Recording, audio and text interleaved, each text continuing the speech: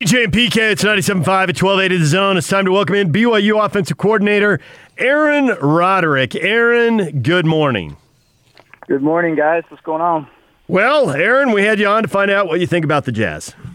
No, we didn't. But it seems like that's the only thing we're talking about right now because they are. I watched last night. It was fun, man. In fact, I've been watching them a lot.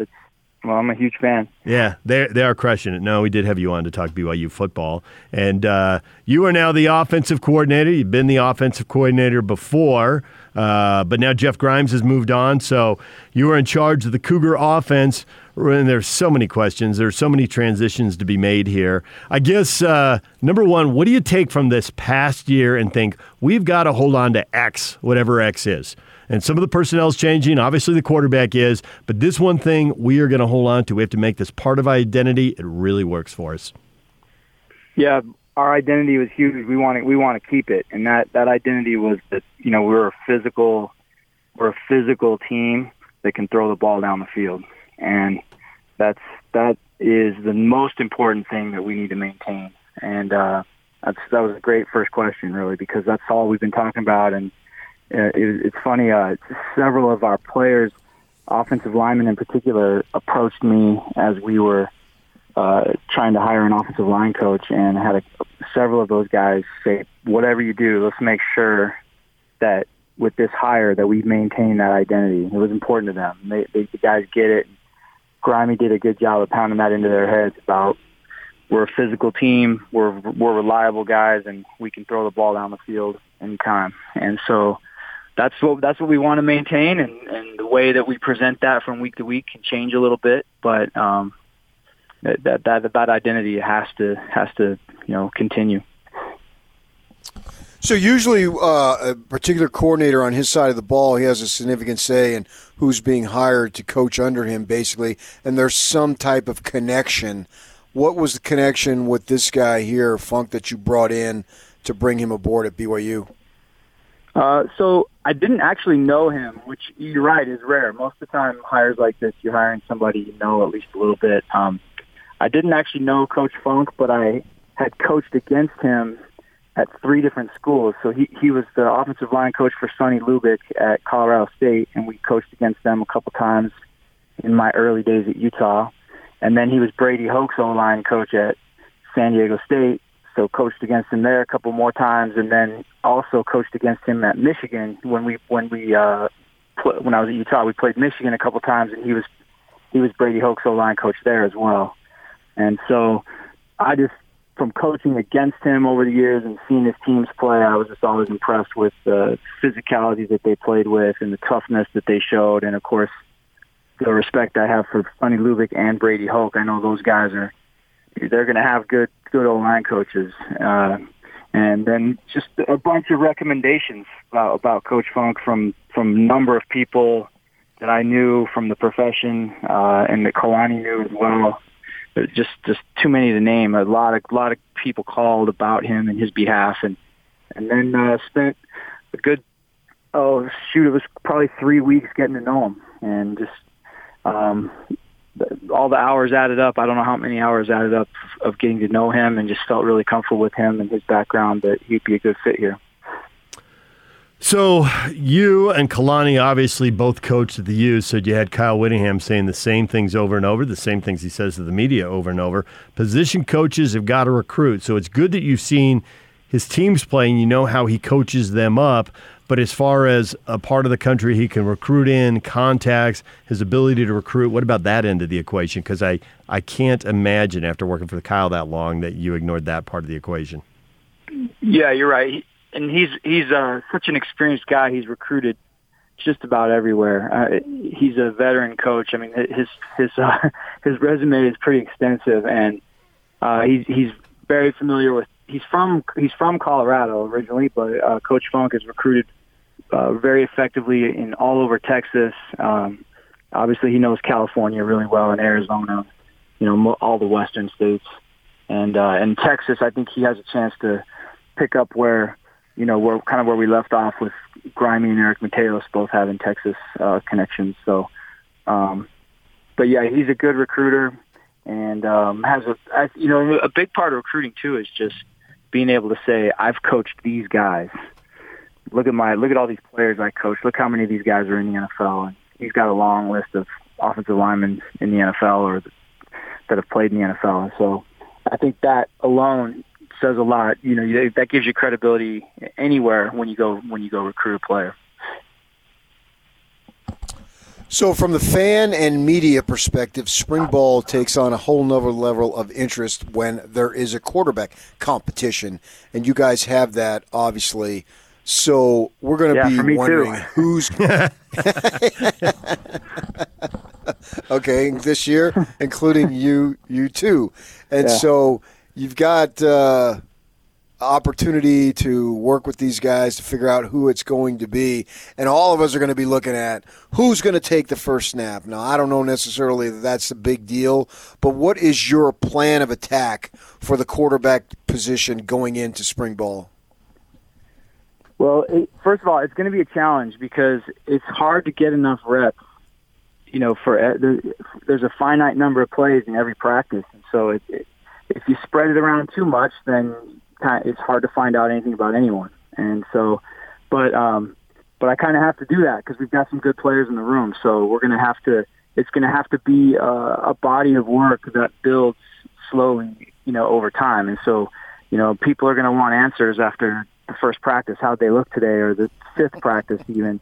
And it's probably going to take a little bit of time to have each guy build enough reps up with the first or second team offense, where we can actually start, maybe ranking them or making a decision. So early on, there won't be, much of a ranking. I think that Jaron and Baylor have both played in games for us and both played well in games for us. So I would probably, say the first few days, I would see those two guys probably getting the first crack at some things. But we have Jacob Conover and Soljay Mayava as well, who are really good players and deserve an opportunity. So it's going to take a little time to sort it out, but I've been through these things before, and you can usually tell in time like who deserves to get the first shot at it, and then doing it in a game and sustaining that is the second part. But the first part's just going to be putting those guys out there and the order that they go in will probably change from day to day, and the situations we put them in will change from day to day. They won't always be out there with the same lineup, or the drills change situationally each day. So one day might be a 2-minute emphasis, another day might be a red zone emphasis, and just see how the guys react to those situations. And then, like I said, over time you start getting a large enough body of work that you can start making some fair judgments.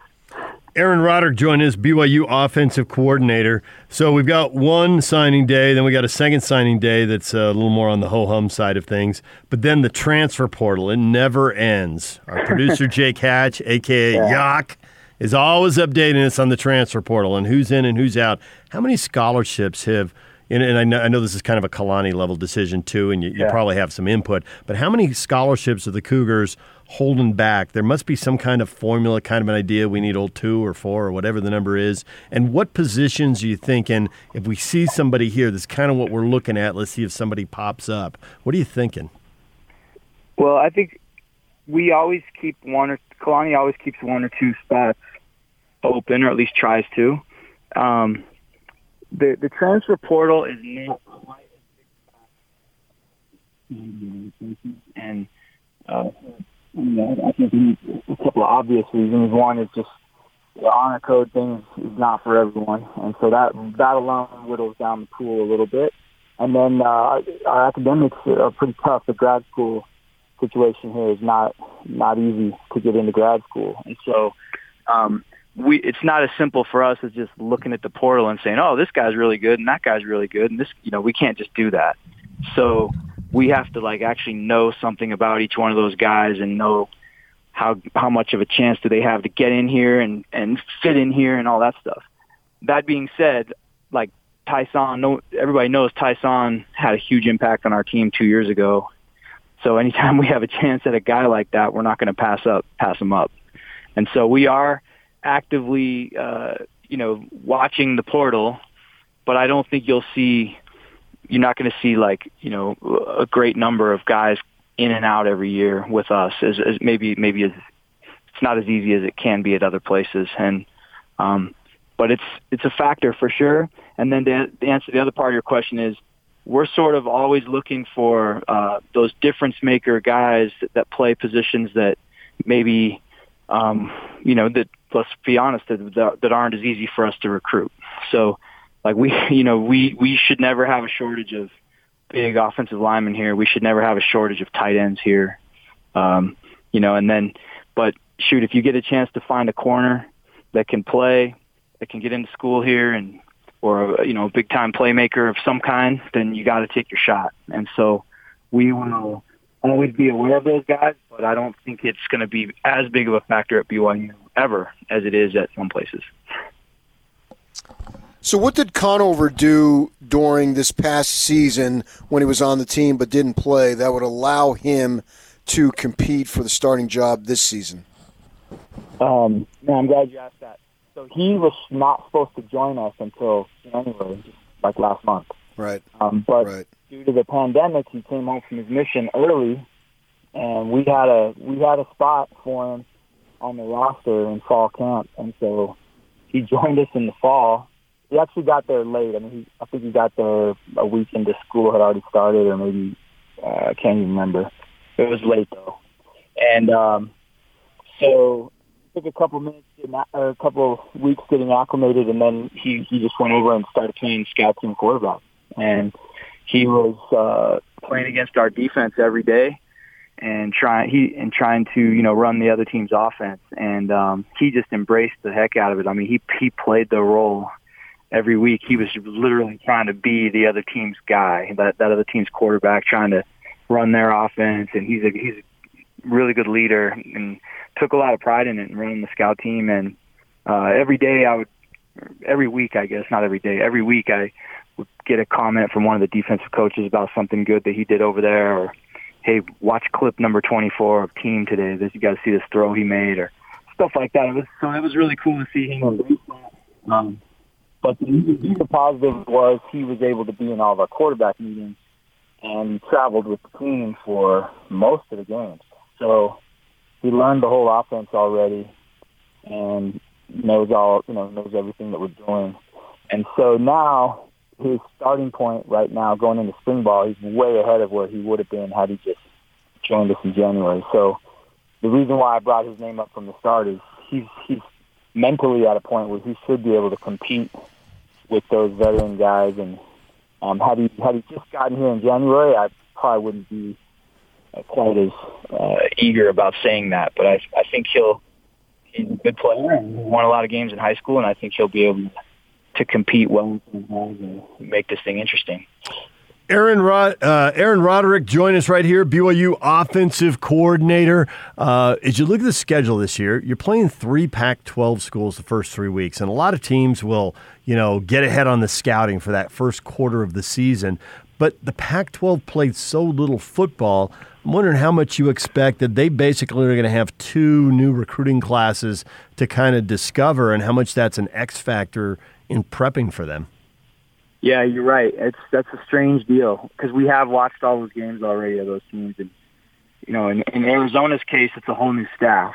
So we're watching them just really learning who their players are, and then the defensive scheme. We're watching Michigan film because the defensive coordinator came from Michigan, so we're learning the scheme from Michigan film, and we're learning the players from Arizona film. But there's not a lot to go on there.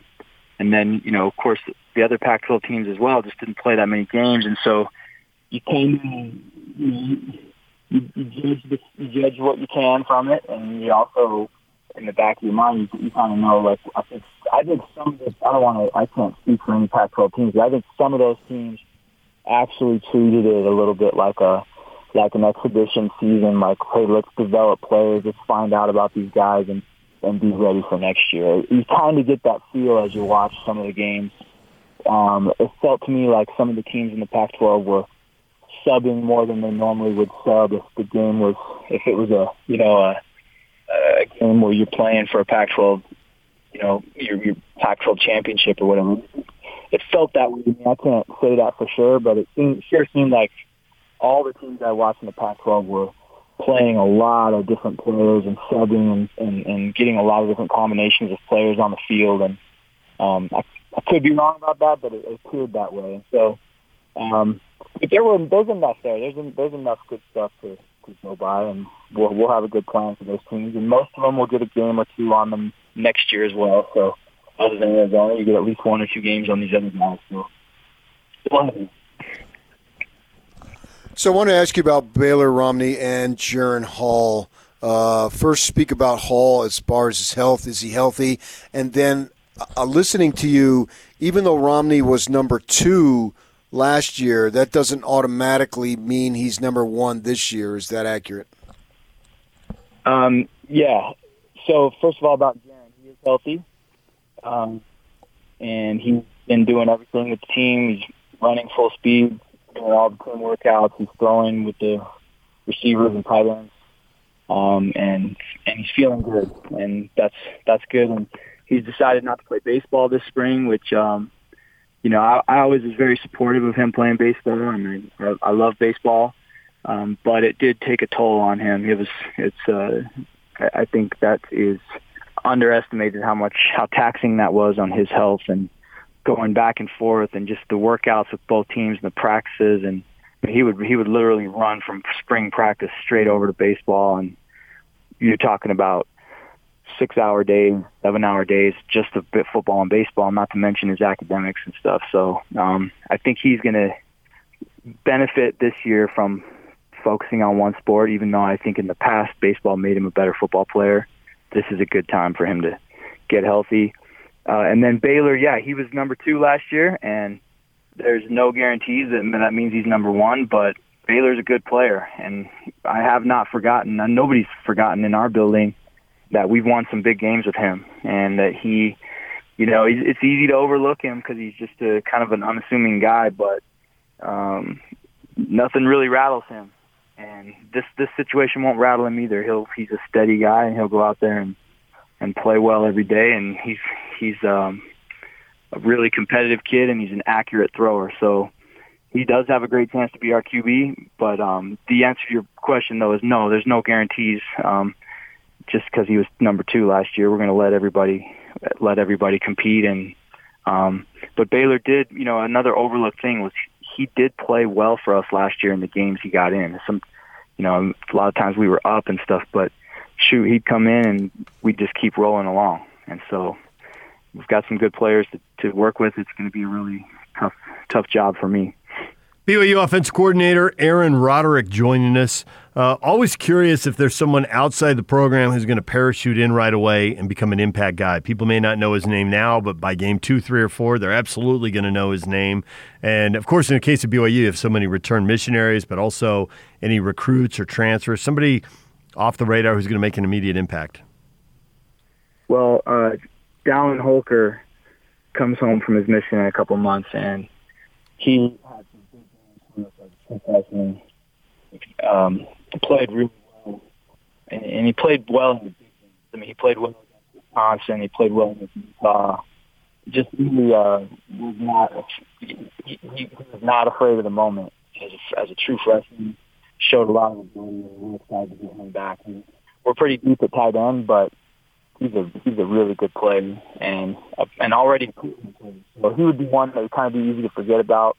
He's been away for 2 years. And then there's a kid named Chase Roberts that's a wide receiver from American Fork that has not played for us yet, so I don't want to put too high expectations on him. He's coming home shortly here, too, in a month or two. And he hasn't played at all, and I don't know what kind of shape he's going to be in. But he was a guy that was recruited by a lot of people, Pac-12 schools, and we were, at the time when we got him, we felt really fortunate, like, okay, it's the time when we got him, the program was a little down, and he was a big get. And so, again, I don't know what his impact will be this season, but I know he's got a really bright future and a really, really high ceiling. He's a big, fast guy that, like I said, was recruited by a lot of people. And so can't wait to see what happens with him in the future. Well, I don't know that I expect the same type of season as last year, this upcoming season, but something is terribly wrong if you don't win at least 10 games. Hey, man, I've been hearing that for a long time. Well played. Well played, Aaron. All right, Aaron Roderick, BYU offensive coordinator. Aaron, we appreciate a few minutes in the offseason. Thanks for joining us, and we're all looking forward to spring ball. Thanks for having me, guys. All right.